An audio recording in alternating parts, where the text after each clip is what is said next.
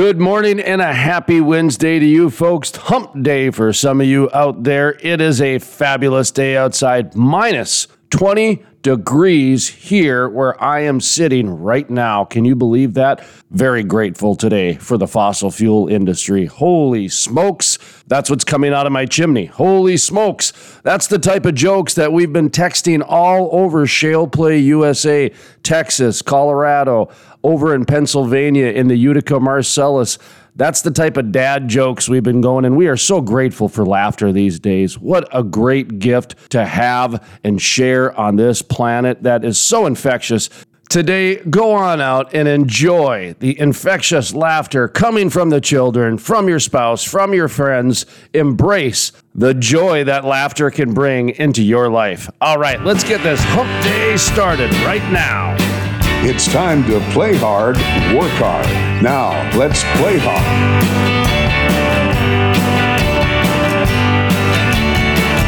I don't need nobody to tell me who to be.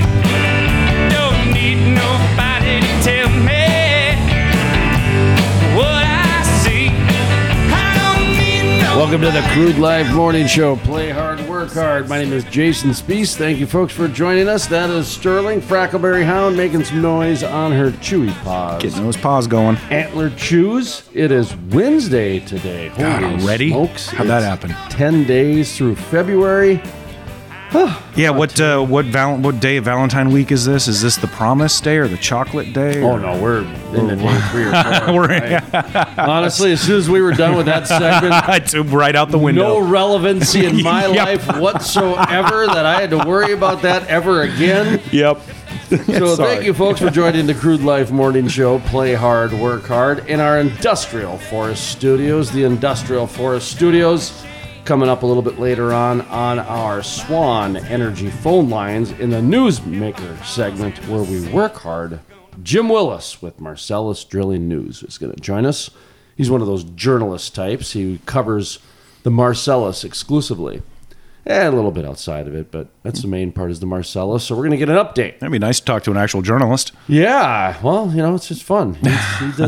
He does a good job out there in the East Coast, so we'll get an update there. Our weekly sponsors, Titan Solutions, great American mining company, two great companies.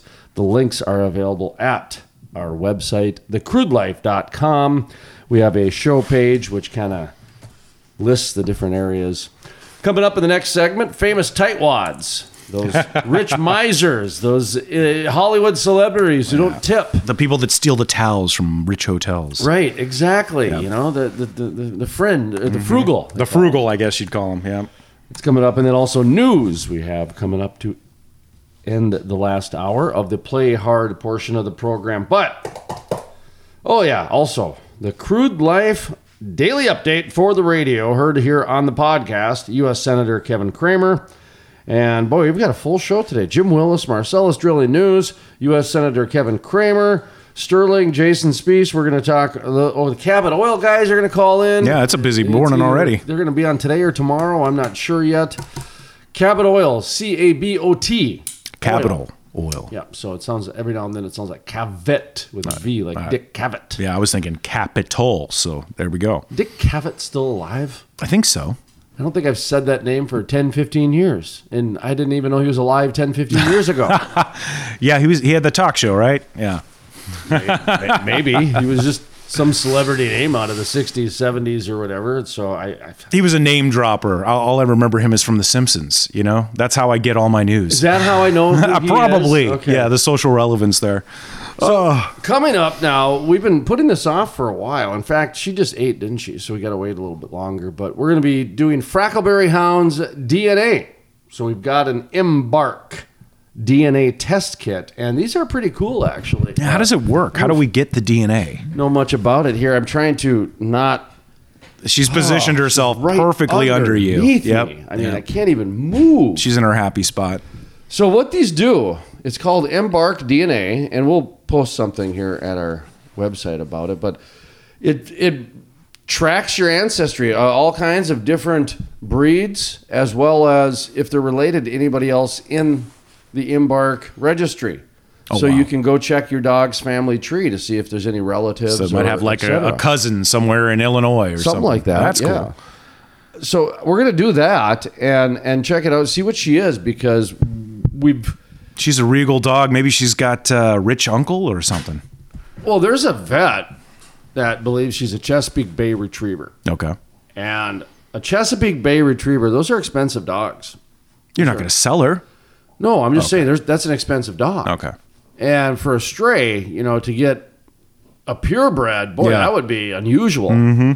Now, a Chesapeake Bay Retriever, I've done the research on this, and it's kind of neat because they can trace that breed back to the 2 original dogs that it bred with. Yeah. And these dogs were bred to go swim in the Chesapeake Bay, go get birds. Hence the name. Out of the Chesapeake Bay. Big, ice, cold, choppy waters, which makes sense because she loves the water. Oh, man. She loves the snow. Have you got some of those videos on the Crude Life page? We don't should. know if I do. We really. I know you've got them on some of your social media, but her first time in water is just something to behold. So, Frackleberry Hound, the first time we brought her to water, I didn't even think she was a dog. She didn't even know how to dog paddle. She wasn't sure what the hell was going on. It was just inappropriate to watch. It was so funny. And after about the 3rd time in there, just a champ, I figured it out. All of a sudden, she's part mermaid. Yeah. Just can't get her out of the Didn't want to water get out of the now. pool.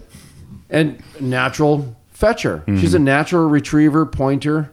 So we're out one day at a outdoor patio with Frackleberry Hound having a beverage on a nice hot summer day. I forget what those are like. Not miss listening to Meatloaf. On a hot summer night, would you sacrifice your throat to the wolf with the red rose? Oh, wow. Right? Isn't that Meatloaf? That's right? a Meatloaf drop right there. Okay, so we're sitting outside on a patio, and Frackleberry Hound, the ladies come over. Oh, yeah. She's a magnet. The ladies just She's come over. Icebreaker right there. I Conversation don't even starter. need to open my mouth No, because anything I say, we're going downhill. Better to let her do the talking. We are at the pinnacle of picking up women Right. before I open my mouth. Yeah. When she's just bringing them in, we cannot go anywhere. That but really down. is like the best time right there, isn't it? You're at the apex. We've maxed out at that point. Okay. Yeah. Your relationship's never going to get any better than that. So she was just enamored and in love with Frackleberry Hound. And well, it turns out she used to have a Vizsla. And So what is a Vizsla? A Vizsla is one of the most energetic dogs that you would possibly run across. They're Hungarian. Okay, it sounds like an Italian small sports car. So And okay. they are like that. They're just muscular and sleek. And my neighbor growing up, she used to do radio. And Jane Alexander. Okay, yeah. Yeah, Heard the you name. recognize her Yeah, from around recognize town. the name. She's been a staple around the Fargo-Moorhead radio circuit An for institution, 30 really. years, Yeah. right? Anyway, she was my neighbor when I was in high school. And she would bring home an animal from the Humane Society when they'd come by. These adopted dogs would come by. Yeah. She'd bring one home every time. Her poor husband had to send back so many dogs. She'd bring home a parrot, whatever. Right. And I always thought that would be me. Yeah. So well, yeah. That's why I don't even bother going in there because I'll take them all home. that's why we can't have those people come by our place because we'll keep them here. I mean, it's great public service, but when they bring that little puppy by, you keep it, right? So anyway, she calls me one day, Jason, you got to get over here. I come over and she has a Vizsla. This thing is bouncing off the couch like some cartoon character. Little It just neurotic energy molecules ball. are vibrating. And anyway, when I've always wanted a Vizsla because they're gorgeous dogs. Gorgeous. They're like Weimaraners. Sounds like serious high maintenance. Absolutely gorgeous. You know the way the Weimaraner just brings gray and ice blue to a whole new level of beauty? The Vizsla does that with kind of a tan and brown. It's Wow. just the brown coat and the eyes of a Vizsla is just, it's kind of like if It's hypnotic. I could never wear the same outfit that Anderson Cooper wears and look the same. Anderson Cooper's always going to look good like a shiny new dime. Just all on point. It's just all the time. Yep. I'm never going to look like that. I'm going to look like Squared that away dirty and- dime that was been passed down for 4 generations through backyard, whatever.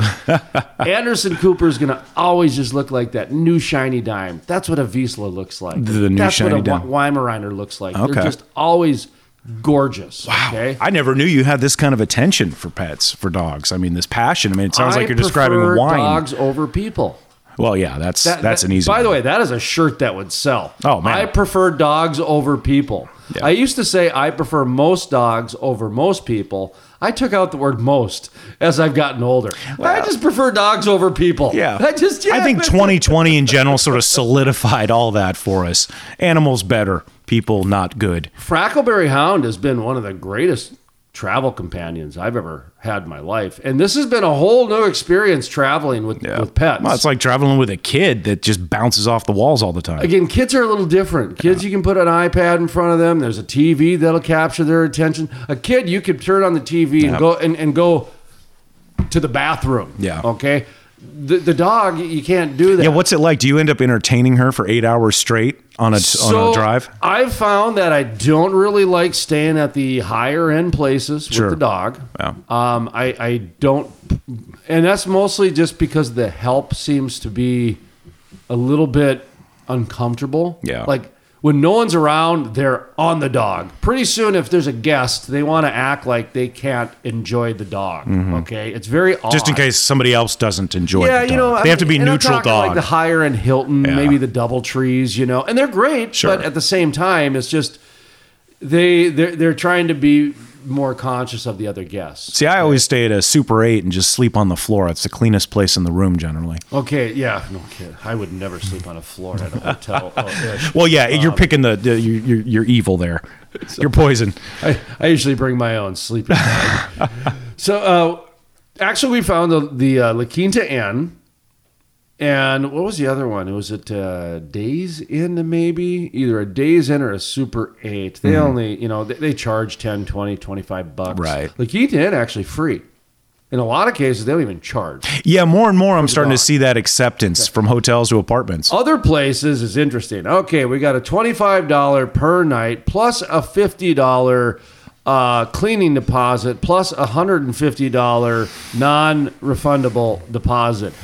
Please, why don't you just say we don't allow dogs? Yeah, or I'll just go rent an apartment for the night instead. I know. I mean, like one of them was like $240 Not bad, man. for the Oh, night, man. And That's I'm like nuts. going, just say you don't like dogs. Seriously, just say you don't want dogs. Yeah, make it as complicated as possible. Well, this way it's like, yeah, we love it, but don't do this and don't do that, and in the end, we really don't want. They're definitely de-incentivizing it for you there. So that part is a little bit interesting. It was fun in Fort Collins. I can't remember which place I stayed at, but it was one of those kind of janky places right on the edge of town. It was either a Super 8 or a motel something Just or a motel, Days Inn. yeah. It was I'm rolling into town, Travelocity app, $50 done, that type of That's thing. hard to find, man. Right, totally. Yeah. But it was late at night, and I had to just get a roof over my head. Yeah. And that was actually one of the times where I thought I would have been better off sleeping in the Walmart parking lot. Okay. Might have been It safer, was one man. of those hotels. Might have been safer. Yeah. Did you check for cameras, two-way mirrors, that kind of thing? It wasn't that nice. A one-way mirror. wasn't that Wasn't that nice when they'd have cameras in there. No, so we went there, and this was a place where across the street there was homeless people sleeping. Okay, it was right on one of the first exits in Fort Collins coming in from Wyoming. So you got panhandlers, hitchhikers. No, there's a whole bunch of janky places right in that edge of town, man. Right by the Denny's there. Oh, you're within a stone's throw of 4 or 5. Some shady business. Yeah, I mean, but it's just the way it is. Yeah. Whatever. Well, and if you can find something under $100 a night, you're pretty lucky now. Oh, without a doubt. Yeah. And anyway, so we get there, and this was one of my first times at Frackleberry Hound. And she's got separation anxiety. By the way, this Embark DNA, it tests for separation anxiety plus some of the health, hip dysplasia. Wow. There's like 70 some different sort of personality and health. So it's supposed to help you understand what Right. you might expect with your dog over time. I got it. So I wasn't really sure what to do because, when you're bringing stuff in, 2 hands is a lot more useful than one hanging onto a dog with a leash and trying to just. At least she navigate lets you that. leash her. So I left her in the room because I was only, 4 doors down from the outside door. Mm-hmm. And then there's steps going upstairs and then one that goes outside. Well, I go outside, I grab the stuff. It's one of those lever doors. It's not a knob door, but a lever door. Well, I go back to the room. The dog's gone. You're kidding me. Dog's gone. She punched out? She figured out how to get out of the room. Oh, man. And Frackleberry all hound. of a sudden I hear upstairs. Right. She's just She's looking running for you. the hallway. Man. And all of a sudden I hear down the stairs and she just comes barreling in. And I'm going, she's just partying like a little kid. Like, just, where's the vending machines? Okay, where's the pool? Where's the pool? Oh, think about when you're a kid, you just go running down the hall. Yeah, that was the thing when you checked in at a hotel as a kid. You're like, where is everything? And I started laughing because that's how She was looking for you, man. With a kid, I probably would have got mad. Yeah, like, right. no, don't do that. You're waking up everything. But this way, I'm going, well, who's going to get mad at a dog that's happy, just running around looking Especially for his owner? her. So then I think, well, did I not shut the door? Because sometimes if you don't shut the door all the way, it doesn't click. Mm-hmm. And you know, but some people like that. So did it again. And I closed the door behind me this time. Nope. Same thing. Just bounced right out, Came back in. She was running around upstairs looking to just partying, came back running down. So Rascal. Now I have to take her in and out with me every single time. Yeah. Right? Because either that or I got to put her in a kennel, and I won't kennel her. I will not kennel her. She's been kenneled a couple times, and that's it. She does not like it. The two of you guys have kind of this, married couple thing going on, I think. She's fun to travel with, Yeah, though. she is. She makes you get out every couple hours and walk, stretch your legs. Dude, she's going to be happy to get on the road with you tomorrow. Oh, it's going to be fantastic. Of course, the Bismarck mayor, first meeting, Bismarck, North Dakota. We're going to meet with the mayor, Steve Bakken, as well as somebody in their forestry department. He texted me yesterday. He's going to try to get somebody from the state forestry department now, too. Nice. To get on board with the industrial forest. So we're picking up some steam there. And that, of course, is tomorrow. Then the next day, we're going to be down in the Black Hills and into Wyoming. We got a few meetings lined up there. Then we're rolling into Weld County, Colorado, staying at, I believe, Fort Collins and Denver, Greeley, Colorado as well. So it's going to be a nice circuit. Yeah, we're going to have a good trip. Got some meetings lined up as well down in Weld County. Going to try to get some interviews. Go do some writing. And then, of course, I'm going to do some writing. Yeah, I've got this whole other side of my life where I actually, I got into this whole media gig as a writer originally. Mm-hmm. That's why I got into this, and so that's kind of coming back around a little bit. And I've, this book I have, the Book of G, that website, we've got to get that up and running. I want to get some hiking in. I got to clear my head. Plus, it's 20 below here. Yeah. Air temperature. Yeah. Air temperature. Yeah. 20 below. Dude, you can go down there and it'll be 45 degrees and you can wear shorts and you'll be happy. I saw the Rocks are wearing stocking caps now. The Rocks. I can't even believe that. Actually, I was reading about pipe bursts in town because it's been so cold last couple of days. Oh, that's a real thing. Yeah. Yeah. A couple of downtown and a couple old pipes burst. You noticed last night when you were leaving, when you rolled back into town, and we'll talk about that another time, but your car gets stuck out in the interstate. The Odyssey. 20 below weather. I've been there before, too. It sucks. And by the way, cash does not work in emergencies. No. Cash does not work. Hotels will not take cash. Wreckers will not take cash. Yep. Emergency services will not take and because cash. Of COVID, they don't allow you to ride with the tower. And it's even worse. When I got stuck out on the interstate in 40 below weather with my son, when he was 8 or 9 years old, we had 4 towing companies tell us they could not come out and get us because I had over $1,000 in cash. My credit cards got ripped off because remember when they were like doing online purchases? There was a time where if you used a credit card like at a gas station, there was guys that had like these guns that would get your number. Yeah, catch your ATM catch pin. your number, Yeah. and then they'd make these online purchases. Yeah. Well, that happened to me when I was taking my son to a Pokemon tournament in St. Louis. That's a real thing. Yeah. In Kansas City, somebody did that. So on the trip, we had to cancel our credit cards. Holy shit. Yeah. Trying to get that all back. It was over President's Weekend day. Oh, man. So banks weren't open. Yeah. I mean, it was we had to decide because we couldn't get a place to do a hotel room. Yeah. We had Yeah, because they want the credit card because they need to be able to track you if you Right. burn the room down or I had something. over like that. $1,000 cash on me, and nobody would accept my money in an emergency. They needed the plastic. That was an eye opener beyond all. Anyway, so Do you know what it says on the money? Do you know what it actually says Yeah, on it's a dollar? promissory It says note. no, but it says it is legal tender. Oh, so they have to accept it. it's cash is gone by the Man. wayside. So anyway, so we'll have to talk about that sometime. But before I got on that little rant, when it's so cold here, this is something that I discovered. What was it back in 2016? Was it 2015 going into 2016? I did an article for the Bismarck Tribune. Okay, and it was the 6th coldest winter on record in North Dakota. I remember that winter. That was when the diesel trucks were gelling up on the interstate Yeah. and all these different things were happening. We had 45 consecutive days of below zero air temperature. Yeah, and I think it was 90 days overall in Yes. that year for So- 0 degree.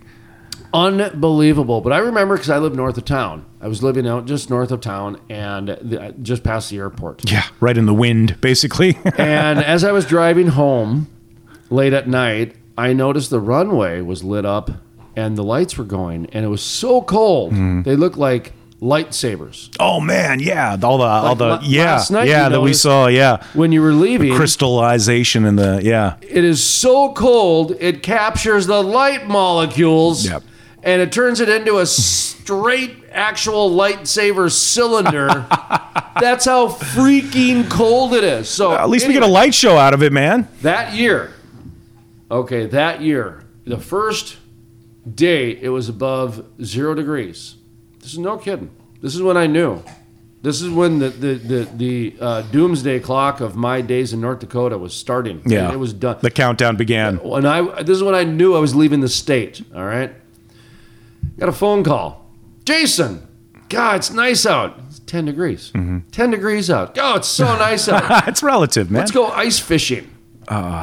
It is so nice outside. Let's go stand on a frozen lake. Yeah. My mind could not wrap around such nonsense. At that time, it went, this is not how people should live. Okay, son gets done with school. The next day, you're gone, pal. Dude, it's a beautiful sunny day today and about as much heat as a kid's easy bake oven coming off of it. You know, I remember during that winter, somebody on the radio said that at one point on the weather that with the wind chill, we were actually about the surface temperature of Mars in the summer. For real. Yeah, except we got oxygen. But That is So that's- absolutely remarkable. that's awesome, man. I kind of, I feel like living up here, you have to be hardy. I remember as a kid when I was growing up in these parts. Back it was 1997, I think. it was. 97 back then. Yeah, it was a record year that year. Yeah. Record year for Flooding. Record year That was a for record flood. Snowfall. Record year for temperatures. Yep. But it was one of those times, and we've had this 3 or 4 times in the last decade. But it got a minus 100-degree wind chill. Okay, Oh. that's happened. That's actually happened a few times. Oh, yeah. It happens in Siberia. No, here. Yeah. And I just remember as a kid going, whoa. But then, and this has only happened, it's happened probably 3 times in the last 2 years. Mm-hmm. But before the last 2 years, it only happened 2 or 3 times total in my lifetime. Yeah. Where the police actually put out a public service warning saying, if you are caught outside of your house, Wow. and it's a minus 100 degrees, you will be arrested or brought home. Yeah. For your safety. Yeah, or just shot so And- you'll warm up. And like there wasn't one person, not one conspiracy person that even disagreed with Right. that at all. Everyone's like, yeah, I'm cool with that. Now, see, I've lived in Saudi Arabia. Wait, why are you guys out?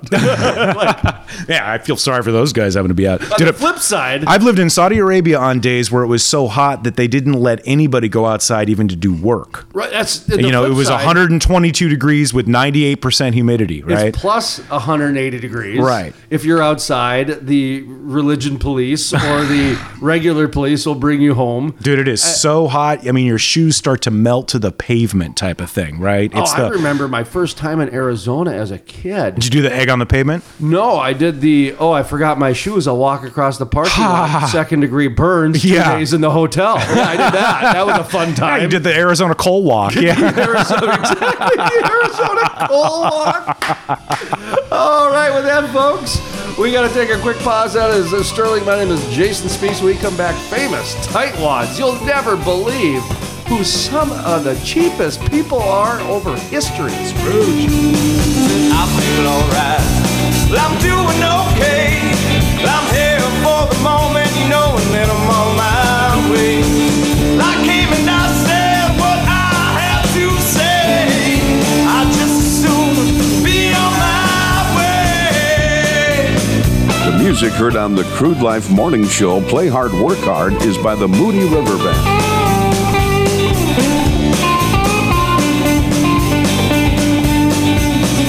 The Crude Life, Play Hard, Work Hard, is sponsored in part by... If you have natural gas leases and are looking to sell them, Swan Energy wants to talk to you today. Give them a call at 866-539-0860. That's 866-539-0860. Swan Energy is buying up natural gas leases, and they may buy yours too. Give them a call today. The Industrial Forest. It takes an industry to build a forest. Hey folks, Jason Spees with The Crude Life. Did you know about half the trees planted in the last 20 to 30 years have died within the first year?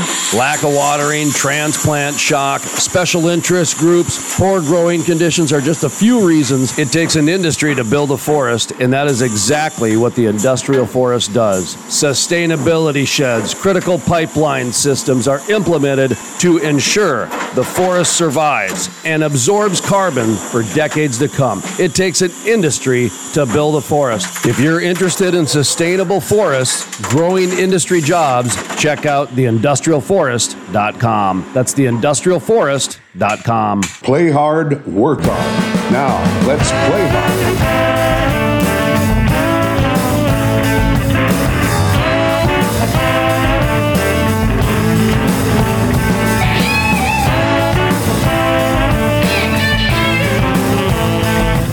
Welcome back to the Crude Life Morning Show. Play hard, work hard. My name is Jason Spees. That is Sterling. We've got busy day today. It's hump day. We're getting ready to meet with the mayor of Bismarck and the forestry department as the industrial forest moves ahead.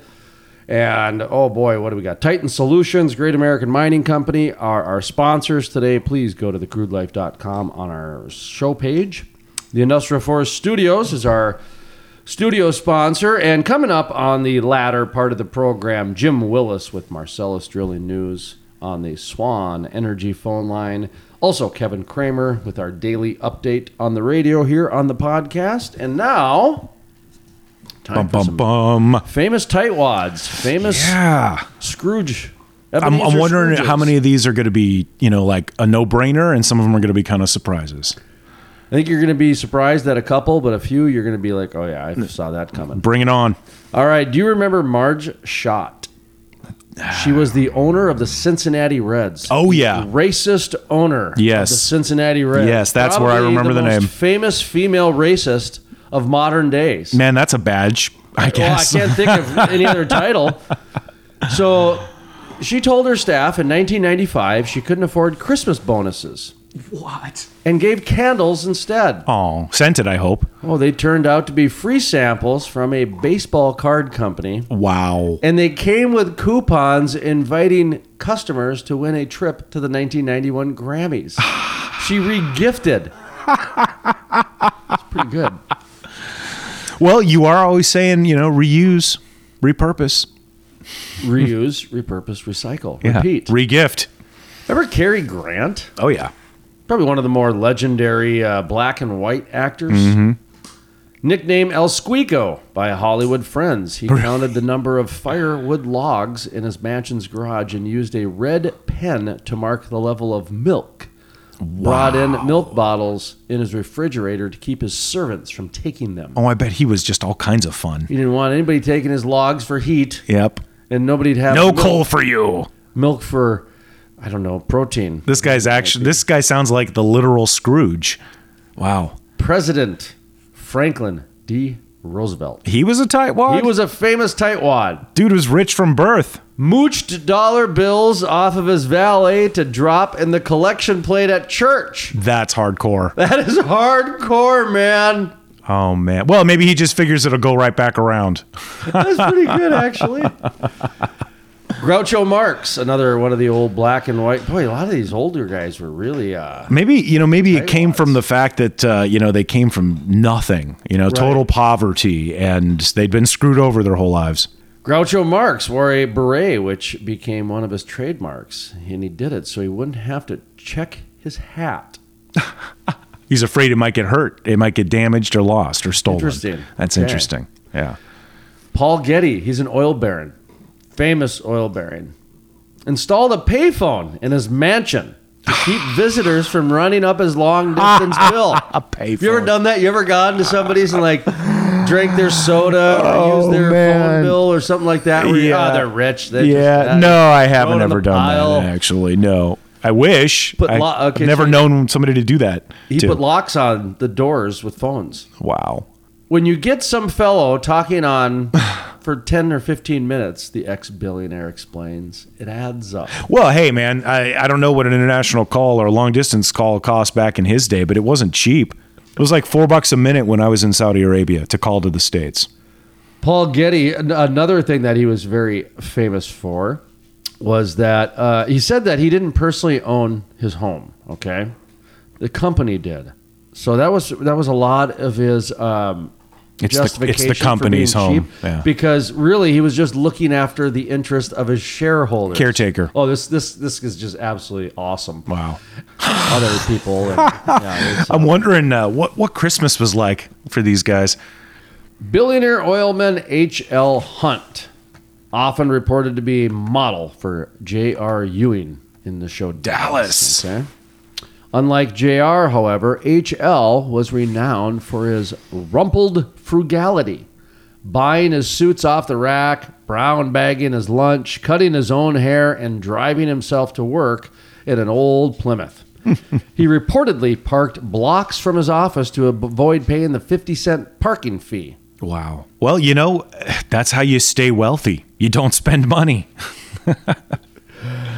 He outdid even J.R., however, in the messiness of his private life, which the Texas Monthly later characterized as the most scandalous familial relationship in American history. As the magazine explained, H.L.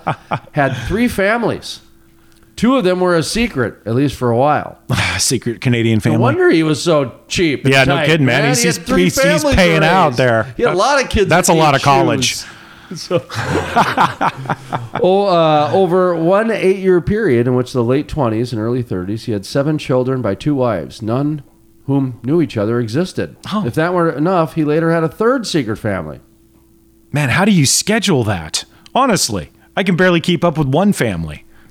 Hunt himself often observed that a millionaire who throws his money around is stupid, especially if he has 3 households to support. Well, you live by the sword, man. Some of us might remember Lee Iacocca. Oh, yes. Former head of Chrysler Corporation. Yep. Back in the 70s and 80s, I believe. Yep. Got the key to Detroit, if my memory serves me. One of the coolest names Saddam ever. Hussein both got keys to Detroit. Yeah. Oh. Lee Iacocca threw himself a lavish holiday party and charged gifts to the underlings. Popular saying at Chrysler, if you have lunch with someone who looks like Lee Iacocca, it sounds like Lee Iacocca. Rest assured, if he offers to pick up the check, it's not Lee Iacocca. John F. Kennedy. Despite his image as a rich, carefree playboy, the 35th president of the United States was a serious tightwad. Kennedy had no shortage of cash. His father had given him a trust fund worth $170 million back in the day. That's a lot of money back in the 60s. Instead, he allowed his friends, flunkies, Secret Service agents, and even his dates to pick up the tab wherever he went. His frugality continued into the presidency, where he and the First Lady Jacqueline Kennedy Onassis reportedly clashed over her spending on clothes and even the White House grocery bill. Wow. That's amazing. It's like those are everyday people problems. It's interesting to know they have them too. It must be about the control at the end of the day. Just they don't want to. They don't want to give that up. See, to me, it seems almost like these are some of those early influencers, right? Those people that just sort of expect because they're at a certain level that things will be provided for them. So on the flip side, I have this hat. It has a eyeball on it. It's a red hat and it has an eyeball. Yeah, I can see it from here. Couple ears on it. And I get a lot of comments on this hat. Like, wherever I go, I've got men, women, kids. Nice hat. Like, it's as good as Frackleberry Hound in terms of a icebreaker. Yeah. It's a statement hat. It's the most expensive hat I've ever bought in my life. It was a $55 hat. That was $55. $55 hat. Oh, I remember this. You found it was made, wasn't it? It was a handmade hat. Yep. It was at one of these local made pride shows where some local artist made it. You showed interest. My son was there and his mother, and I was with his mother at the time. Oh, and cornered. I was working at the radio station. I was the executive producer, so I had a steady check. Mm-hmm. I had a good wage, and I made a good. I was making good money for my age. And here I was, and I was looking at this hat, and my son was probably 4, 5. Mm-hmm. Just loved it. A cool hat. All this probably looked really cute on him. It was for me. Right. It was for me. I wanted the hat. I think they should have underoos for adults, okay? I mean, hey, just because you're an age doesn't mean you're not a kid. All right, mentally anyway. So you can't cage this, man. You can't cage this. I'm pointing at my head. So anyway, my ex, Otis's mother, she loved the hat, and she's like a walking cheerleader. Mm. She's a walking pep rally. Well, she was a lead singer in a band, so she's a firecracker the minute she walks into a room. She's got amazing motivational energy. Okay? Charisma. She's the lead singer of a band. She's beautiful. So here we are. I'm looking at this hat, and we've got all this momentum about how I'm going to buy the hat. Okay. Well, I look at her and I say, yeah, I'll get it. How much? And she goes, $55. Okay. And by the way, like a North Face hat, it's like $20 at the time. This is why it's hard to at Marshall's make stuff and sell it. What is it? What's it called? Macy's now. Sure. Okay? Yeah. So, but not that hat. $55 hat. I'm going, whoa. Okay, this is like that scene in Pulp Fiction with the $5 milkshake. Yeah. I'm John Travolta. Like, this better be the best hat in the world if I'm buying $5 milkshake. Okay.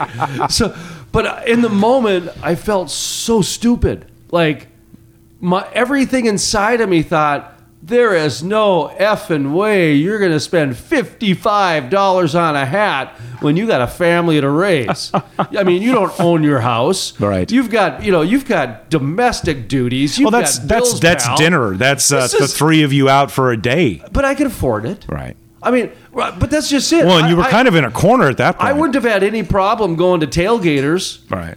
Spending $100 on stupid pizza, wings, beer, and fun with my kids because he's playing. They got video games at tailgaters, right? The old school Miss Pac-Man and Galaga and stuff. Yeah. So I have no problem spending $100 at a restaurant. That's a lot of fun in a moment. Mm-hmm. But something that'll warm my head in sub-zero temperature, and I'm still wearing it today, 10 years later, or whatever. Are you kidding me? How was I even thinking twice about that? It really was a good investment. But the way that we were brought up to, just think, okay, there's that certain frugality in us that thinks, well, there's no way I'm going to pay for water. There's no way I'm going to pay. Well, for a long time, I didn't spend more than $5,000 on a car. And that's back when you could.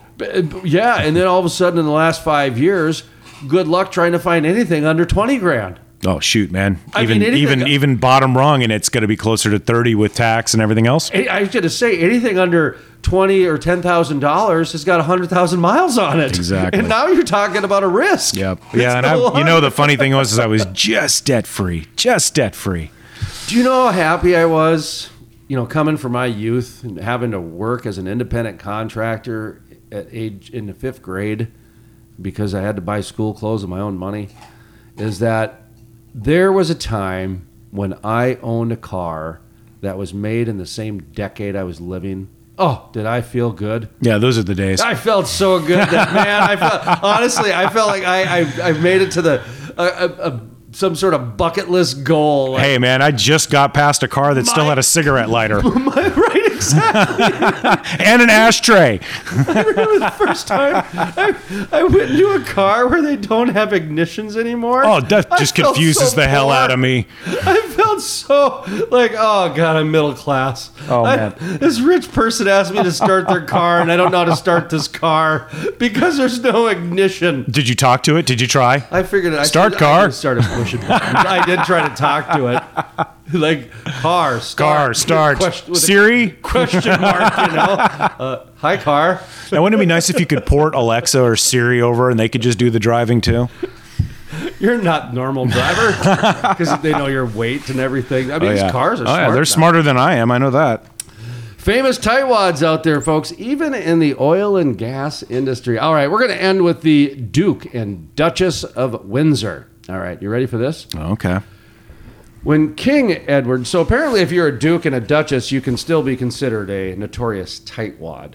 By the way, Leonardo DiCaprio, famous tightwad. I hadn't heard that. Notorious tightwad.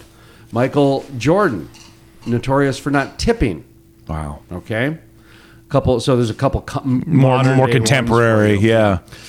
Anyway, with the Duke and Duchess of Windsor, when King Edward the Eighth famously gave up the British throne in 1936 to marry American divorcee Wallis Simpson, he didn't give up much else. Though demoted to the Duke of Windsor, he still possessed a royal fortune. Estimates range from $80 million to $250 million. Even so, he would soon earn the reputation as a serious shilling pincher. You shilling pincher? Okay. Well, yeah, because those guys are on an allowance. That's basically, if you're royalty and on a Dutch level, you know, the Duchess and the Duke. You're on an allowance. You're on a fixed income. I mean, granted, it's a couple million a month, but it's a fixed income. Windsor was notorious for rarely, if ever, picking up a dinner check, preferring instead to wait his guests out. Oh, you ever play that game? Sit there or just keep drinking coffee? Just right. See, don't pick up the check. Yep. I usually literally pick up the check. Wait for someone else to go and pick it up. I usually, as soon as they head back towards the table, I head to the bathroom for a few minutes. According to biographers, Brian and Murphy, his dilly-dallying tactics, including staring into the middle distance, whistling a light tune, and drumming his fingers on the table until one of his guests finally picked up the bill and paid it. Oh boy, the Duke and Duchess had homes around the world, but spent much of their time traveling, typically at highly discounted prices. Their favorite ocean liner became the SS United States, which provided a 3-room suite, 1 room for the Duke, 1 for the Duchess, and 1 for their pug, at 70% off the fare that commoners got. See, that's like you've got a name, right? You've got the Duke and Duchess on the ship, so that's got to be a selling point. You know, Rick Helling, baseball player, World Series for the Marlins, and in fact, a lot of people down in Texas know Rick Helling because he signed a big contract with the Texas Rangers. I want to say like 7 years, $45 million back in the 90s. That was a big deal. He works for Major League Baseball now. He works in their, I think, player investigation wing. He was investigating steroids for a while. Okay. He works at the office. Okay, yeah. But we've interviewed him a few times. I have in the past. And he said, and I'll never forget this, that when he was in the minor leagues making no money, no one would give him the time of day, no one would pick up a check, nothing. When he signed his big multi-million-dollar contract with the Texas Rangers, and it was all over the news, national news, Sports Center, and he was the cat's meow. Yeah, the bee's knees. There was not a dinner check or suit or anything that he could pay for. Commoners were picking up the dinner checks at places he would go. And he said, Jason, he goes, it is so messed up. It's a weird celebrity. He goes, the idol worshiping that we have. He goes, when I needed help the most, no one would give it to me. And when I needed no help at all, people who needed my help were giving me their money. There's a small, it's from North Dakota, man. Yeah. It's small town. Well, and generally these guys, none of these guys came from a lot of money, so that's the problem with a lot of athletes is they've never had money. They get it and then they're out of the league and, they're broke. They're used to turning one meal into 4. Yeah. With flour and noodles and stretching it out and all kinds of see, I can understand that kind of frugal, right? That makes sense to me. Yeah, well, that's just surviving. That's not frugality. That's just surviving, man. That's living the crude life. That's practical. Baby. That is crude life living right there. All right, folks, we got to take a quick pause. When we come back, it's news right here on the Crude Life Morning Show. Play hard, work hard. My name is Jason Spees. That is Sterling. We'll see you in a few. Rainy day blues in a misery mansion. Mississippi woman with a West Virginia man. If you got the money, well, stay a little longer. It's funny how time slips away in the dark side of faith. If Willie does it, it can't be bad. If Willie does it, it can't be bad. It was the best time I ever had. If Willie does it, it can't be bad. The Crude Life. Play hard, work hard. Is sponsored in part by If you have natural gas leases and are looking to sell them, Swan Energy wants to talk to you today. Give them a call at 866-539-0860. That's 866-539-0860. Swan Energy is buying up natural gas leases, and they may buy yours too. Give them a call today. the industrial forest. It takes an industry to build a forest. Hey folks, Jason Spees with The Crude Life. Did you know about half the trees planted in the last 20 to 30 years have died within the first year? Lack of watering, transplant shock, special interest groups, poor growing conditions are just a few reasons it takes an industry to build a forest, and that is exactly what the industrial forest does. Sustainability sheds, critical pipeline systems are implemented to ensure the forest survives and absorbs carbon for decades to come. It takes an industry to build a forest. If you're interested in sustainable forests, growing industry jobs, check out theindustrialforest.com. That's theindustrialforest.com. Play hard, work hard. Now, let's play hard. Since you're my pineapple, baby, let me be your mango man. Welcome back to the Crude Life Morning Show. Play hard, work hard. My name is Jason Spees. That is Sterling. We're going to get right into news because we've got a busy morning. Got more interviews coming up, right? Oh, yeah. We've got 3 or 4 different interviews coming because, you know, with my travel, spoiler alert, a couple of the newsmaker interviews this week will be recorded. Nice. But they'll be recorded, you know, there'll be a day or 2 off maybe. It's not going to be like pressing news. Well, you're going to them in this case, so that's cool. You know? Yeah. So, all right, well, let's start local. All right, I'm going to give you a source here because I know we've had a little contention about that. So this is from the Bismarck Tribune, which you have been published through, correct? I used to write for the Bismarck Tribune. So I still do occasionally. Okay, so they must be somewhat trustworthy. They hire me as a stringer. Yeah, from time to time. Oh yeah, is that like a scab? Okay, here's a headline for you. Mineral owners seek lawmakers' help in addressing oil gas royalty concerns. All right, so some North Dakota mineral owners report that they have seen as much as 2/3 of the oil and gas royalties they expect to receive in a given month disappear as Bakken producers take deductions to move the products down the processing chain, and they're asking for lawmakers to help stop the practice. Oil industry is pushing back, saying that such change might cause oil development to dry up and would discourage companies from investing in pipeline and other infrastructure needed to accommodate gas produced alongside oil in the Bakken. This is something you've been talking about, you know, not directly, but, you know, where the companies are basically saying, hey, if it drops below this level, we're gone, you know? Yeah. So they've never hid from that, by the way. The oil and gas companies, they're not playing chicken. They're being polite by being upfront. It's a business. And it's a bottom line. For some reason, some people don't accept that, and I have heard there's even some pushback against it, to where people are kind of upset, like almost like on what side of it you mean? The royalty owners are getting kind of upset about it, like because they were expecting that money.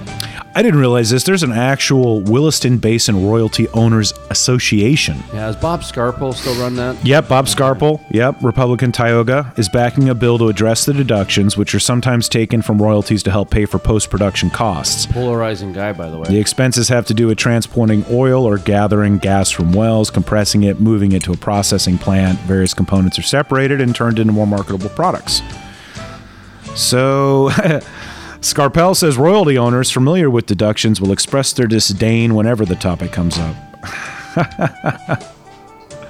Okay, what did he say? He says that royalty owners familiar with deductions will express their disdain whenever the topic comes up. Yeah. Disdain is a polite way to say it, he said. Many royalty owners find the royalty statement so complex, they do not even make the effort to decipher what is happening. They simply deposit the check, stick the statement in a drawer. And that is the best way to put it, that disdain is a very polite way. I couldn't think of the word, and disdain is a great word, okay? Because I was trying to say the exact same thing, not even 20 seconds before you finished the story. The other one is they can spin it all they want, okay? I mean, you can tell me about what the Petroleum Council is saying and what Bob Scarpel is saying and what... the lobbyist for this person is saying. At the end of the day, all the mineral owner cares about is how much did I get? Yeah. I don't care if you're given discounts to transportation and all this other jazz. Right, but what it seems like Isn't that what Scarpel's saying? Yeah, at the but end? what it actually sounds to me is what he's saying is that they don't really pay attention to it until it's less. Well, exactly. Right. So if you were giving them $5,000 a month, they wouldn't have been necessarily complaining that they were only getting $5,000. But if they're getting $4,000 a month, that's a concern. Well, because they're budgeting things. Well, that's the thing. I mean, I didn't realize that if there's an association, then this is like its own lobbyist group. Oh, this essentially. is a big deal. So, okay, I'm kind of ignorant to this. When they're talking about this, they're talking about it's a farmer that's got the land that they're drilling on. Is that correct? That's the mineral right. So he owns the land Or they're drilling the on. landowner. Yeah. Okay, yeah. So Mineral owner. In Mineral some owner. cases, they're split. Oh, I know my grandfather had, when he passed away, he had some mineral rights in North Dakota that he passed on to his kids. In some states, in some cases, you got surface land, okay? Then you got mineral, and then you got water. Yeah. So you got three different rights that can be split up in land. Can't sometimes. federal kind of just sneak in there somewhere? Well, they sort can of stratified domain whatever they want at any time. Right. And then you got Monty Burns with horizontal or slanted oil drilling, where he just slants it and well, isn't that there will be blood? I think that's what he does in the end. Is he does what directional drilling? Got a straw. Yeah. I sucked out your oil, Daddy. I sucked it out with a straw. That was uncanny, folks. I wish you were here. It was like Daniel Day-Lewis was sitting in front of me. I mean, it's scary. And he just took off his shirt. He's got his guns out. I mean, damn. All right. Watch out for that bowling pin. Might be the end of your days, Danny. So deductions for post-production costs are not applied consistently across the Bakken. And there's a variety of rates. So it depends on a lot of specific language when they sign the lease with the company developing the minerals. Does Hess say anything? Hess, the gas company, the oil and gas company? I'm not seeing anything there. The oil producer? I mean, they've spent a ton of money, billions of dollars in the Bakken. In the Bismarck Tribune, I call them the best newspaper in the state of North Dakota, by the way. Yeah. As far as the most reliable and the most trusted, in my opinion, is the Bismarck Tribune. And it would surprise... They do have Hess quoted? They do. They don't quote it, but they say in response to these things, and cracking down on flaring, requiring companies to capture increasingly percentages of their gas, which, hey... Great American Mining. Yep. Hess has spent $2.9 billion in North Dakota since 2015 on oil and gas gathering pipelines, compression, processing, and storage facilities, Vice President Barry Biggs said. Okay. Infrastructure investments are critical, Biggs said, adding that the bill would undermine these goals by discouraging producers and midstream companies from making additional infrastructure investments. This is the problem: is it's like a lose-lose on both sides. I mean, that word undermine. Yeah. That's a reverse trigger word. So undermine. Well, as soon as somebody says the word undermine, now it's political. So done. Nobody's listening anymore. Yeah. It's all of a sudden, it's just, okay, whatever you say after that word is for your interest only. So the average person just shuts off. Well, yeah, and Scarpel, actually, this is interesting. He says the profitability. God, I love that you don't know anything about North Dakota politics. Dude, I've only lived here for a decade. Absolutely love that. Just like mispronouncing these. That guy. Scarpel. He's okay. I like Bob. I like Scarpel. Bob Scarpel. Scarpel. He's polarizing, but I like him. But some of these guys, if you mispronounce their name, not only will they leave the room, they'll bankrupt your dad's tractor factory. I know, man. Well, I spent a lot of time in northwest like Minnesota, and if you pissed off a Sasma, man, that stuff would follow you. That's what I'm saying. Right? There's certain people that if you make them mad, they'll come back. Yeah. Anyway, my apologies. What's Bob got going on? Okay, Mr. Bob says the profitability of the oil and gas industry is not the responsibility of the royalty owner. He said, if the operator is experiencing a loss, that loss should fall on the company and the stockholders of the company, not the royalty owner. Now, see, I think that's interesting. Yeah, he's sticking up for the man. Yeah. He is. He's sticking up for the oil and gas. It seems like sort of a... mineral owners. That seems like the type of argument, though, that wouldn't really hold a lot of water. I mean, I think it should, right? But... wouldn't an oil and gas company be able to say, hey, we don't control the market price necessarily. We don't have, there's so many things that they don't have control over. The problem with this is it's really complex and nobody really knows what they're talking about. Apparently. Okay, that's really the problem. No, that's what he's saying. It's a lot like when it comes to the Keystone XL pipeline. All right. So just follow me on this abstract. It's esoteric energy time, folks. We're going to take a step back. So when I had Senator Kramer on, the reason I love Senator Kramer, because he always starts out in the 5,000-foot view like I do, which is before we get caught up on the Keystone Pipeline and it's Canadian oil and nobody benefits in America and blah, blah, blah, blah, blah. Okay, horse pucky. Okay, first of all, I don't care. Energy doesn't give two craps about the Canadian border or the American border or the Mexican border, any of that stuff. All they care about is, okay, there's a big ocean that I got to travel these hydrocarbons past, okay? If there's a pipeline that goes through land, that's very safe and affordable, and it moves shit, okay? The distribution and logistics are much better. I got to believe that like 90% of this entire thing is logistics. But you want to keep the flow going. Yeah. Okay, you want to keep it going because the companies that are involved with the Keystone Pipeline also do business in America and vice versa, okay?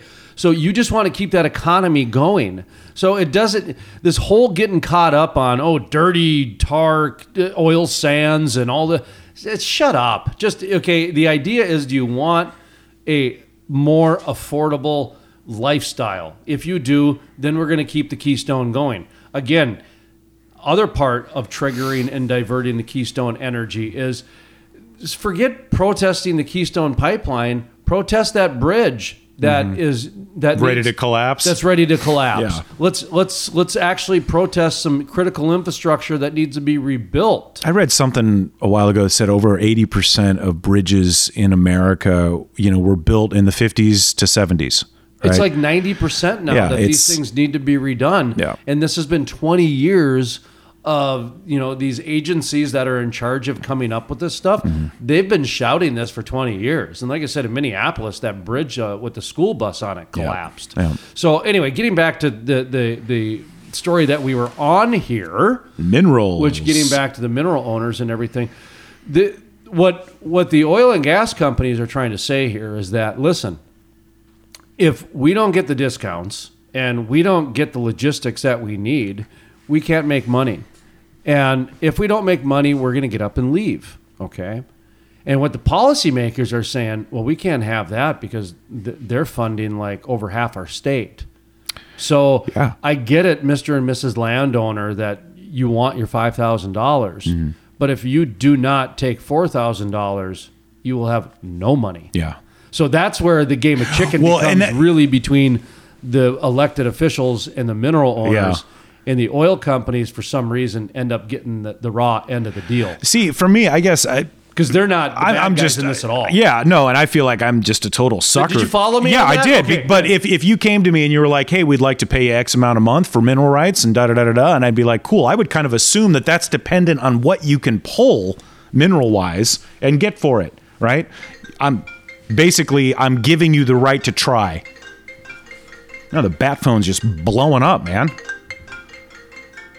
I like it. It's kind of a drum solo here. I know. Well, that is from Binghamton to New York, where your favorite news source comes from. Binghamton to New York. Binghamton. Oh, we mentioned them once on air, and now they're tracking you down. Binghamton. You had some. Oh, that's why, isn't it? You had some tough words. Oh my goodness, they are tracking me. Yeah, I sent him an angry. I sent him an angry email. I said, "Yeah, we don't agree here." I don't even know how to pronounce it correctly today. So, well, we might have to take a brief pause here and come back for our news segment because I got to actually call this number back. And yeah, folks, I'm a little bit discombobulated. So let's take a 30-second break here. Come back. Always exciting. The other thing, by the way, before we get into this, the flaring part, the mineral owners, they get upset about that, and that's another part is they don't talk about that. Yeah, and they don't even mention that really in this article. And that actually is more of an issue to them than some of the other stuff. So see, that's all. There we go. Okay, we'll table that. Because I got weird ways that come and go and they stay. I got weird ways that come and go and they stay. It's a brand new day. I got something to say. I got weird ways that come and go and they stay. The music heard on the Crude Life Morning Show, Play Hard, Work Hard, is by the Moody River Band. Interested in becoming a sponsor? Email studio@thecrudelife.com. When I'm rushing to be by her side, she knows I've been with her once before. But she said that she forgot, so I just said now thanks a lot for being you. It's the best thing I ever got. The Crude Life with Jason Spees. Thank you for joining the program today. If you want to look at America, you go to Permian and the Bakken, and that's what America should be, united as one. And that's exactly what we are. And then, that's what I love about the oil and gas industry. One county in Kansas, one single county, produced 9% of the world's oil. That was oil that won World War I. As the British said from the floor of Parliament, the Allies floated to victory on a sea of oil. Work's picked up here in the Permian Basin. Yeah, leadership really needs to take a look at how we've been doing things and constantly make changes in how we can do things better. Commodities are always, any commodity business, whether it's milk or whether it's oil or whether it's apples, they always are boom or bust because the solution to low prices is high prices, the solution to high prices is high prices. It's a big issue. It's kind of Red Riding Hood syndrome here. People making out the industry to be the big bad wolf. And on top of that, you would get a nice increase in pay, as I'm sure most of us all know. When you move to oil field areas, you get a nice little bump in pay. After him and I having 5 margaritas over at the Cork and Pig, I called my boyfriend and I was like, hey, do you want to move to Texas? And he was like, yeah, when are we moving? And honestly, we moved about a month after that. This oil and gas industry, I've met some of the best people I've ever met in my life doing this. Time now to work hard on the Swan Energy phone lines.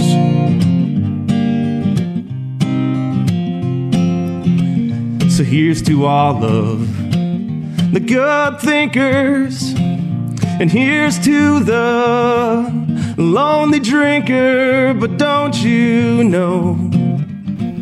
Welcome back to the Crude Life Morning Show, Play Hard, Work Hard. We're going to kind of do a little bit of a hybrid of a Play Hard, Work Hard from the Marcellus region out in... Are you in New York or Pennsylvania, Mr. Jim Willis of Marcellus Drilling News? Hey, Jason, thanks for having me on. Actually, I'm sitting and talking to you from Binghamton, New York, which is about 15 miles from the border with Pennsylvania, with Susquehanna County, Pennsylvania, which is a huge natural gas county just over the border. So my running line is always to say, I live and work behind in occupied territory. So. What's the name of that town you were in? It's Binghamton. Binghamton, okay. Now, I referred to that yesterday or 2 days ago on our program.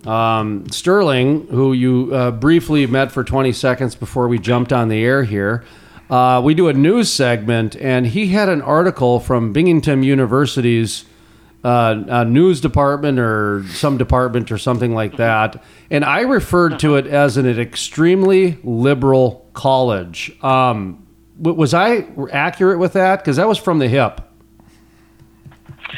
Yeah, that would be a pretty fair assessment. Told you.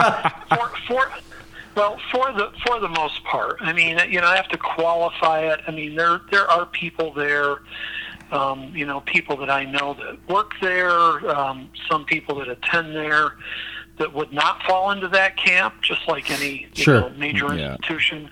But it's one of the larger university campuses in what's called the SUNY system, State University of New York, and it's grown to be pretty significant campus as a part of that system. I believe I know it's over 15,000. I think they're heading for 18,000 students at this point, so it's pretty sizable. Okay. Yeah, and I thought it was kind of notorious for being a liberal arts college and pretty liberal and that sort of thing. It lit you up. Yeah. It was Tony Kornheiser, is he an alumnus there? Is that how I'm familiar with that? Anyway, could be. Yeah, it doesn't ring any bells. Okay, yeah, it could be. Yeah, I was going to say crickets. As soon as I asked that question, I went, "Well, he's not alumni. I mean, he doesn't work for them. I mean, we got to get away from that." So, Marcellus Drilling News, give us a story or two update what you're working on and have published currently. Well, it's always. Since the beginning of the year, since the change in administrations, I've purposely tried to stay away from wall-to-wall Biden bashing, but it's kind of hard when I see threats on the horizon on an almost daily basis coming out of this new administration. So some of the stories, a number of the stories have focused on what's the latest that Joe's been doing as far as spooking the fossil fuel markets, the oil and gas markets, the executive orders that he's been signing, the consequences of his early decisions, not only in places like where you are, Jason, obviously with the Keystone Project getting, quote, canceled, but also, this whole business right out of the chute of banning or putting a pause on permits in leasing of federal lands. And, again, you would think that kind of applies to you guys out in the Midwest or the West, and a great deal of it does, for sure, especially places like New Mexico. But we have federal lands on the eastern side of the country, too, especially in Ohio, as a part of the Utica play. So I write Marcellus Drilling News, but it's really the Marcellus and the Utica. And there is a national forest there, Wayne National Forest, in the Ohio Utica, and most of the mineral rights under it are privately owned, but there's a number of little small patches that are federally owned, and because of this crazy quilt of ownership rights in there, we need the federal government to lease those little pieces out so we can create drilling units and drill in there. And this has been an ongoing this has been going on for like 12 years now. We've been battling this. And now all of a sudden, of course, everything's on pause again as far as federal leasing goes with the BLM. So there's those kinds of stories. There's always the perennial stories about pipelines and how anti-fossil fuel nuts are trying to scuttle pipeline projects and frankly having some success in that.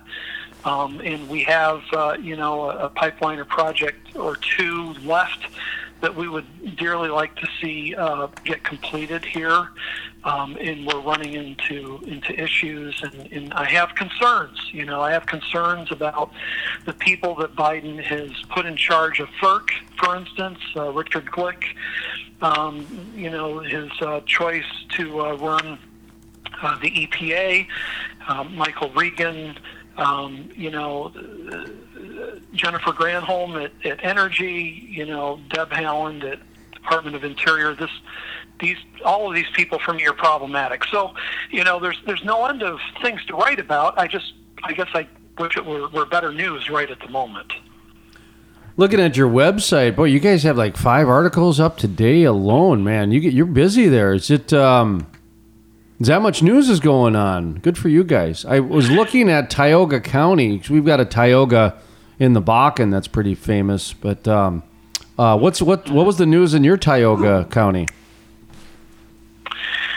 Well, recently there have been a few things that have gone on in Tioga County. And just let me explain, how I operate on a daily. So every day, when I get up in the morning early, I attack the news. I have a bunch of alerts and places that I'm checking on a regular basis to see what's out there that would be of particular interest for the Marcellus and the Utica. And some days it's hard scrabble, but most days I have to scale it back, and I'm looking for those 6 to 7 things that somehow have an impact that people that are working in the industry would be interested in, people that are landowners would be interested in, and those are the things that I'm bringing forward on a regular basis, day in and day out. So it's always it's the same routine: up early. Get the stories, write about them, provide context, background, history, if it's applicable, and then release those stories. And typically it's 6 to 7 things every day, Monday through Friday. So in Tioga County, for instance, yesterday I had a story about Seneca Resources. Seneca is I call them drillers, but producers. Gas driller that is the drilling arm, a subsidiary of National Fuel Gas Company. National Fuel Gas, to the best of my knowledge, is probably the last fully integrated company from the upstream to the downstream. They do everything from drilling to pipelines to they're a utility company as well. So they own everything in between, and they also have a contract with Williams for the Transco system, and Williams is in the center part of Pennsylvania. Is expanding capacity on the Transco, and they're doing it with some new compressor stations and some looping pipelines that they're installing. And part of that's already done. The rest of it's going to be done this year. And because Seneca has a contract with them and the ability now to flow more gas to other markets, especially along the eastern seaboard, since that's the case, they've recently bought some acreage from Shell. Shell kind of divested the rest of their acreage that they were drilling on through their Sweppy subsidiary in Tioga County. Seneca bought that, and so because Williams is expanding, so this is how it all works together, right? Williams is expanding their pipeline capacity, and Seneca has, pre-purchased the capacity on that pipeline. So hey, now it's up and running partially, and the rest of it soon. So now they're adding another rig, and they're going to be drilling more in Tioga County. So that's the kind of context that I try to provide to people, and all sorts of people are interested in that. Seneca's competitors are interested in that. Investors are interested in that. Landowners in Tioga County are interested in that. So that's the kind of thing that I try to do on my site every day. How about when it comes to some of the investments out in the Marcellus? Are you seeing that companies are putting money into the Marcellus? Are they shying away because of climate activism? I just talked to the guys at Cabot Oil, and I think their words are they're doubling down in the Marcellus. Well, Cabot, it's interesting you mentioned Cabot because they're one of my stories from today. As a matter of fact, in a few weeks they're coming out with their fourth quarter in 2020 annual update. But they provided what I call a sneak preview or a tease, their estimate of what they'll be doing this year in 2021 and a few high-level numbers from last year. They're actually going to, according to their announcement, they are maintaining. So they'll produce about the same amount of gas that they produced last year in the coming year. And that would be, they produced 2.35 or 2.34 BCF every day, which is interesting. Here's just a quick side note. Cabot, one company that drills in one county, the one that sits 15 miles across the border from me, Susquehanna County, produces roughly, I've calculated this multiple times, roughly about 2.5% of all the natural gas produced in the United States. Wow. One company, one county, just across the border, which breaks my heart because there's got to be lots of gas on this side of that artificial line called the border as well. But at any rate, they produced 2.34 BCF a day last year. They're going to do about the same this year. They spent about $570 million last year on their drilling program. They'll spend a little bit less this year, about $530 to $540. And with that money, they'll drill roughly 80 wells. They'll drill and connect about 80 wells this year. So, I don't know if that constitutes doubling down, but they certainly haven't lifted their foot off the pedal, right? That's what it sounds like. I'd say they're maintaining their foot on the gas pedal at about the same rate, and they're just one of the stars in the Marcellus for sure. Yeah, they mentioned they were the fourth largest natural gas company in the United States, and you just really put that into perspective. So wow, that's amazing. Colorado's a lot like that too, where they have that one county, Weld County, that just produce everything. It's like just everything's out of there, and it's not like Texas or the Bakken where it's just there's so much spread out. Yeah. Right? I mean. We had a guy from Germany come over when the Bakken was sexy during $100 oil days and stuff like that, and I interviewed him, and he goes, my first question was, where are all the rigs? Because they were, he couldn't see them anywhere, right? And you go down to Texas, they're everywhere, and so we got a lot of nothing up here. So what's going on? Just big picture. Give people an idea as far as what the vibe is for the next. I guess, a lot of the legislative sessions are starting. We're starting to kind of get some unique bills popping out. And we had a guy on last week who really did some deep diving in with the Bakken and that sort of thing. Are you guys following anything? Are you keeping an eye on either state, New York, Ohio, Pennsylvania, West Virginia? I know that you're a pretty good researcher. So what do you got? West Virginia is just now starting their, I believe it's tomorrow, is starting their annual 60-day legislative session. I haven't read any or heard of any particular big items this year. There have been things in past years, force pooling and issues like that have come around, but I think they're pretty well settled at this point.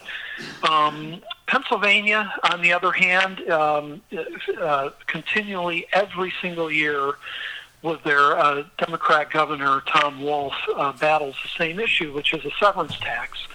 So in Pennsylvania, early on, they devised an alternative to the severance tax. It's called an impact fee. So instead of measuring the amount of gas coming out of a well and paying a tax on that, when someone drills a hole in the ground for a new well, then it's taxed in that fashion. And of course, after the first year it's X amount, like whatever, $25,000, and then the next year it goes down a little bit, and so on and so forth. It kind of trails off over the years, sort of mimicking what the production would likely be over the years. But it's a bit of a complicated formula because it depends on the price of natural gas at the Henry Hub over the past year, what that price averaged, and there are different tiers and things like that. So just like severance taxes, the impact fee goes up and down. Well, into that original impact fee law was written, if the state ever passes the severance tax and the impact fee is gone. Well, ever since Tom Wolf assumed office, and this is his 7th year in proposing a budget, every single year he's proposed adding a severance tax on top of the impact fee. The impact fee, roughly, I've done the calculations in the past. It's on par with the severance tax in, say, Texas and other, big oil and gas states. But if they were to add a severance tax on top of the impact fee, it would vault Pennsylvania to the highest taxed state in the union for oil and gas. And obviously, we have a competitor. So one of our competitors, you could say, in a sense, is the Permian because of how much gas it produces, right? But it's all associated. So when oil drilling goes down, so does the gas supply goes down. So it kind of floats up and down. But we really do have a main competitor, and the main competitor in my mind is the Haynesville, which is mostly in Louisiana, northern Louisiana, and a little bit in Texas. If you're making a product and you're right at the line of whether it's going to be profitable or not, and then a state decides to tax the hell out of it, then guess where you're going to go? You're going to go to another state where they're not taxing it as much. So that's one of the issues I really keeping an eye on, harping on, and fortunately in Pennsylvania they have a Republican legislature, both houses, the House and the Senate in Pennsylvania, and I give it very low chances that this severance tax that Wolf is pushing yet again is going to be an issue. But it's not the only issue, and I'll pause there. I don't know if you have any questions on the severance tax, but there is another issue too. No, keep going with the other issue.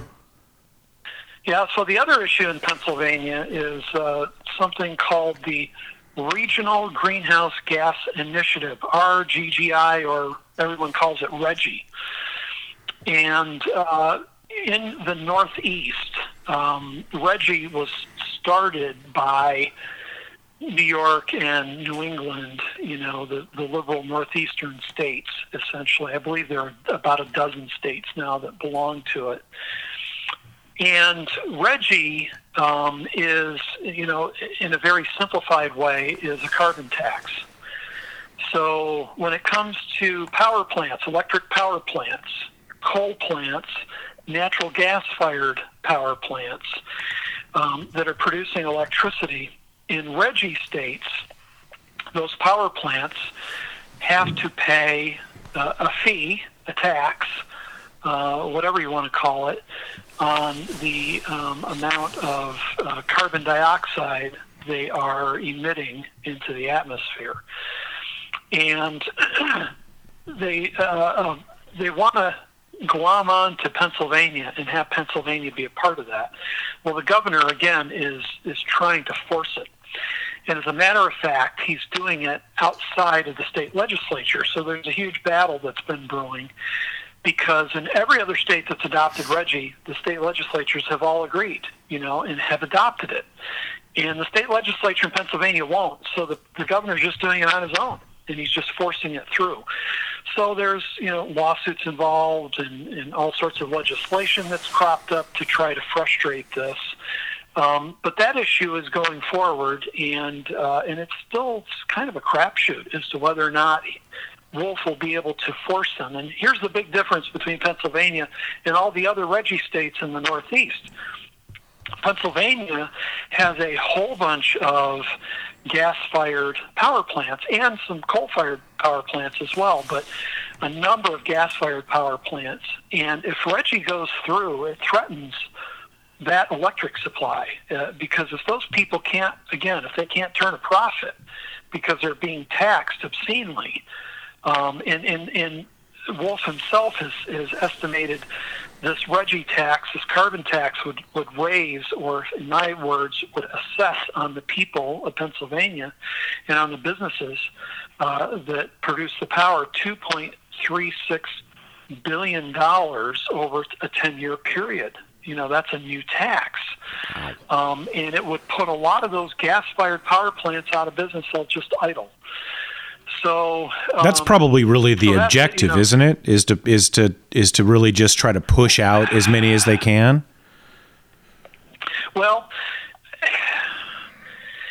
at first blush, yeah. I mean, that's my reaction too. It's like, okay, well, he just doesn't want them to operate, but you have to ask the next logical, rational question: was what's going to replace it? Yeah, exactly. Because you can't plant that many windmills and solar farms, yep, across the countryside to make up for that kind of production that's happening right now from all these gas-fired and coal-fired power plants in Pennsylvania. So I'm left with just a dumbfounded look, like I don't know. It's like symbolism. I mean, it seems like they're checking a box, going after trying to get these things passed over and over again. And it's like a whipsaw effect with doing things by executive order and whatnot. And it ends up in courts and the tail end of it, companies go out, people lose their jobs. And, it just seems to keep going back and forth. I just wonder what the end game is, if there's an end game. Yeah. Well, he does, Wolf does seem to genuflect to the environmental crowd.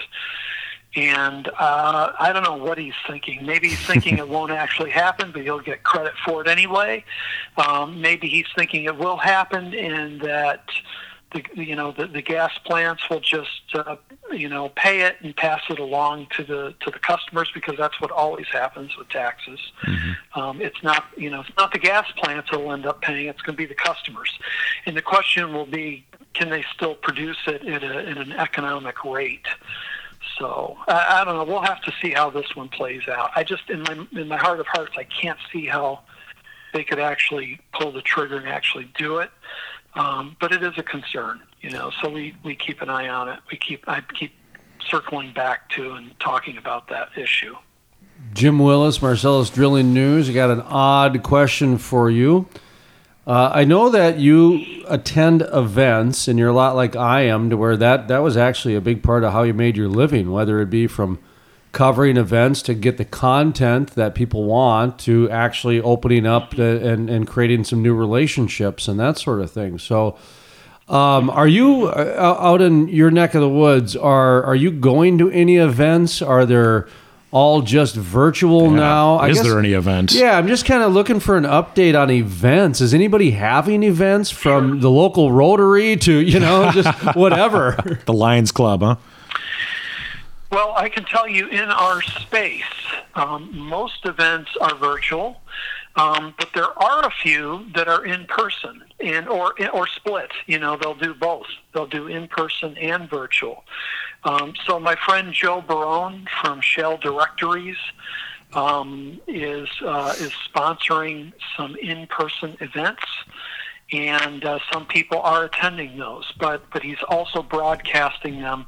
Me personally, I've been simply attending virtually when I can, as opposed to attending in person. And I guess, for a couple of reasons. So back in October, my wife works at a local school in this area, and she brought home the coronavirus and gave that gift to me.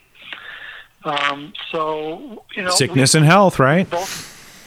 So we've both been through it. Wasn't any fun. Wasn't the end of the world. Did not end up in the hospital. That's good. Nothing like that. But Good. it was, it was a pretty nasty flu-like thing that held on for about 3 weeks before we could shake it. And I'm not anxious to get that again at this point. So, I've been a little bit on the cautious side. I'm not terrified of it or anything like that. But I know people personally in this area. I have relatives personally outside of this area that have died from it. So I think it bears a healthy respect. Yes. Let's put it that way. Absolutely. And so I've been operating under that assumption. Now, my wife she's an essential worker. She just got her first vaccine yesterday. I'm, of course, totally non-essential with what I do. So it's probably going to be a while, before I'm in the queue to get my vaccine. But as soon as I can, I'm going to. And then I'll feel a little bit better about returning to in-person events. I'm still waiting for my first stimulus check. That's how non-essential I am. I'm just kidding. They're like, we'll eventually get it to him. Everybody else is on their fourth, but okay. Well, how can people, get you some business and check out the website and give yourself a plug if you wouldn't mind? Sure, yeah. It's pretty easy. It's Marcellus, and it's a strange-sounding name, Marcellus, Marcellus Drilling, all one word, .com. And if people want to check that out, I try to keep the price pretty low. I do charge a nominal monthly fee or annual fee, $7.95 a month, $7.95 a month if you want to read full articles. $79.50 per year if you want to do it annually. But what you can do is you can sign up for the headlines, and that's totally free. So if you just want to keep an eye on, roughly what's happening by headlines, if you're into that kind of thing, you can do that. There's a form right on the homepage. You can fill it out. And something that I've just opened up, actually for the first time, I was interviewed by Cabot for their Think About Energy program that they're doing in this region. And I created something for them, and I'll open it up to your audience as well, Jason, which is I offer a 14-day free trial. And I've never done that before because it's so cheap. I figure, hey, go ahead and subscribe. If you don't like it, I'll refund it. Yeah, $8 a month. Come on. There's no risk here. Yeah. But some people still are like, well, I don't want to go through the hassle of putting my card in there and all that business. So that's fine. If you go to marcellusdrilling.com/free-trial, you can sign up for a 14-day free trial if you just like to sample it. Get the daily emails and be able to read full articles. And I have 21. I think I'm about 22,000 posts, articles that are on there now, and so you'll have access to, to the entire archive and everything, and everything's indexed, so there's an article index, so you can, if you're interested in a particular company or a particular county or state or something like that, you can, quickly and easily navigate and find those things. Yeah, your navigation page is like, it's like the Library of Congress. You've got just content galore, man. It's unbelievable. And folks, for those of you out there, he's been doing the subscription model like this long before the subscription model was a thing. So I'm glad to see, though, that this model is taking off for individuals like yourself. And the Crude Life, we had to do a little bit of hybrid. In fact, I'm doing your model, which is the individual subscription model in a non-oil and gas field. I'm heading out to Colorado to do some creative writing, and actually I'm not going there for the creative writing classes. It just happens to be something you'll be doing. It just happens to be coincidental that I have some business out in Wyoming and Colorado, but I'm also just going to take a few days and write out there as well. And it's it's the individual subscription model versus, trying to get the big corporate sponsor. Because it almost seems like if you're in the world of media, you got to go that way. You got to, even if you're a big newspaper now, you got to have a half a dozen, big company masters, or you got to go with the $9.99 a month business model. But you're actually less than $9.99. How much is yours again? $7.95. See, $7.95. We so saved $80 a year. Saved you a couple bucks just right there. You don't have to get into your business plan, but have you noticed, in the past several years, has that model increased? Have you noticed an increase at all? Because 10 years ago, it was unheard of to even try this model. Sure. I would say it ebbs and flows. It's honest. It really does.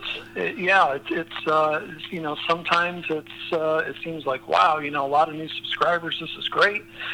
We're in tall cotton. And then other times it's, wow, is this something I said?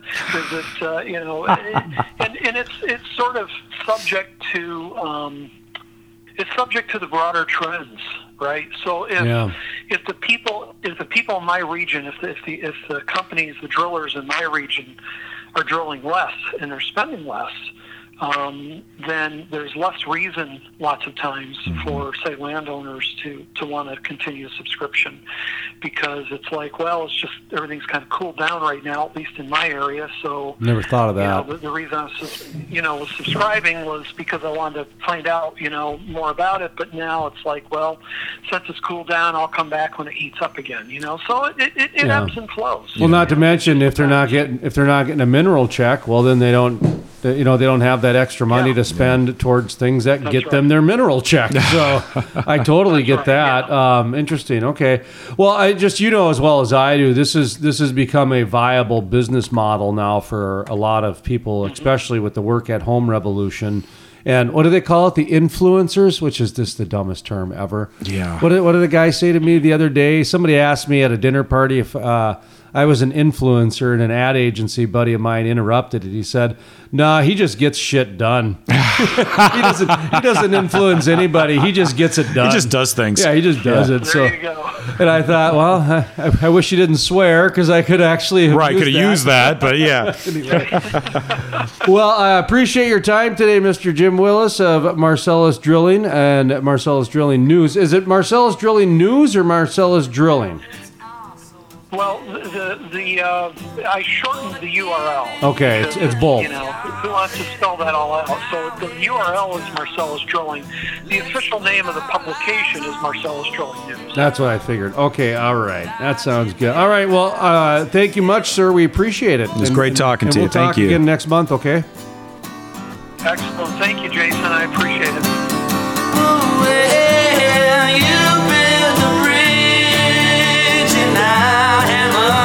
The harmony after a hard week's work, will have made a mighty fine melody.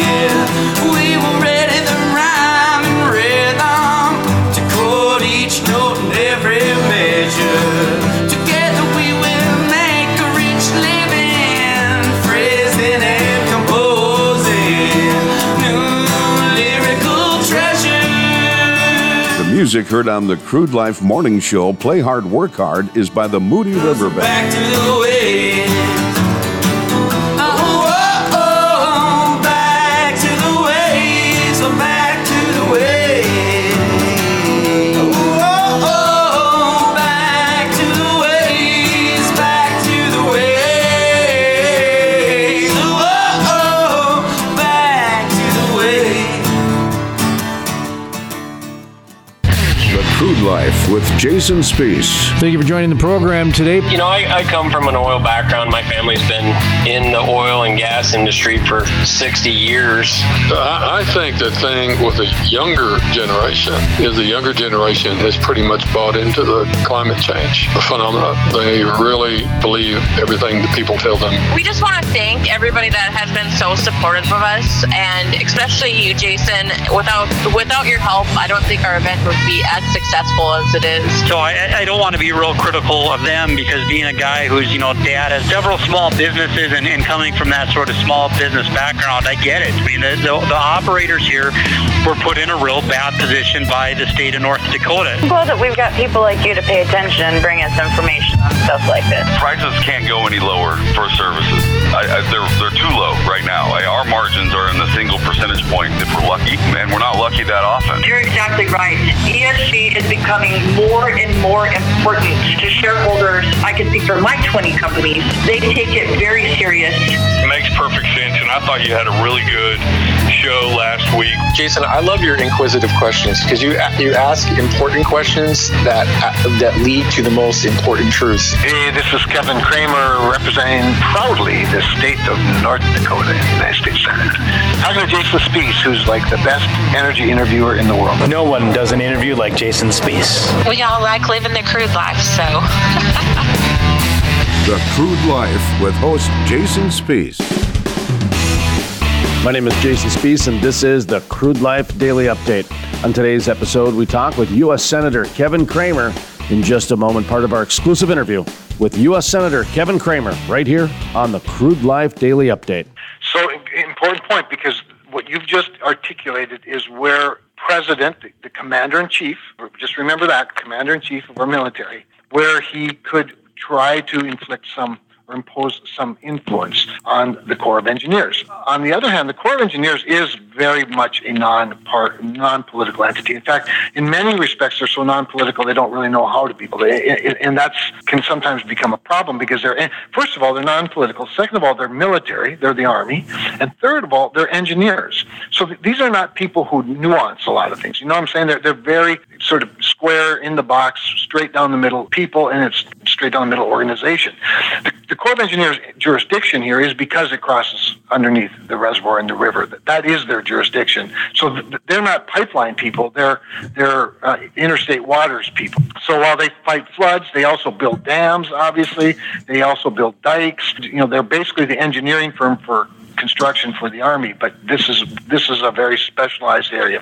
So their jurisdiction in regard to DAPL is right, because they're the landlord. They are, but they're the landlord that has to answer to several other federal agencies in this scenario.